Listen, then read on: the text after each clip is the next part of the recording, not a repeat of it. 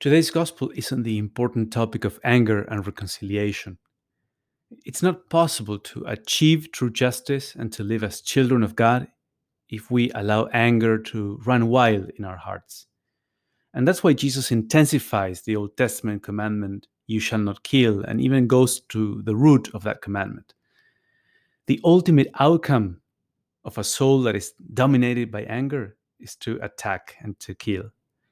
But the very first root of that is when you allow any unjust, disproportionate anger to take hold of your heart. If you leave that anger unchecked, it can reach destructive levels very quickly.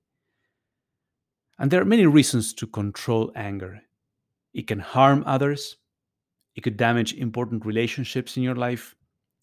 Anger could even have consequences for your mental and physical health. And then it creates a barrier between you and God. So this teaching of Jesus in today's gospel implies that there is a certain freedom with regards to anger. Anger is very hard to stop if you allow it to escalate. But if you stop it in its first manifestations, you will be able to keep it in check.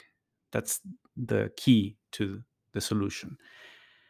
Then Jesus uses the image of leaving your offering before the altar, which is taken from the Old Testament worship. Obviously, in the Eucharist, you cannot pause Mass and go do something else. But what Jesus says fits with the situation of an Israelite in the temple. They could present an offering whenever they were ready to do that. But of course, it can still be applied to the Eucharist. What Jesus means is that we need to enter Mass with that disposition to reconciliation. If others want to keep their anger, that's on them. But on your part, enter with a heart that is willing to forgive all wrongs. Finally, this image can also be read in reference to purgatory and to heaven.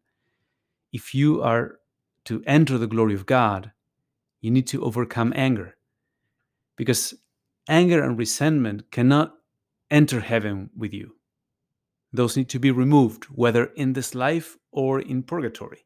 And that's how you could read that line, "You will not be released until you have paid the last penny." So take these questions and applications for your meditation today. What are the things that may commonly trigger anger in you? How could you apply Jesus' teaching in those situations? And you also may do this challenging mental exercise. Imagine one of those frustrating situations and then picture yourself reacting not like you would do normally, but in a Christ-like way.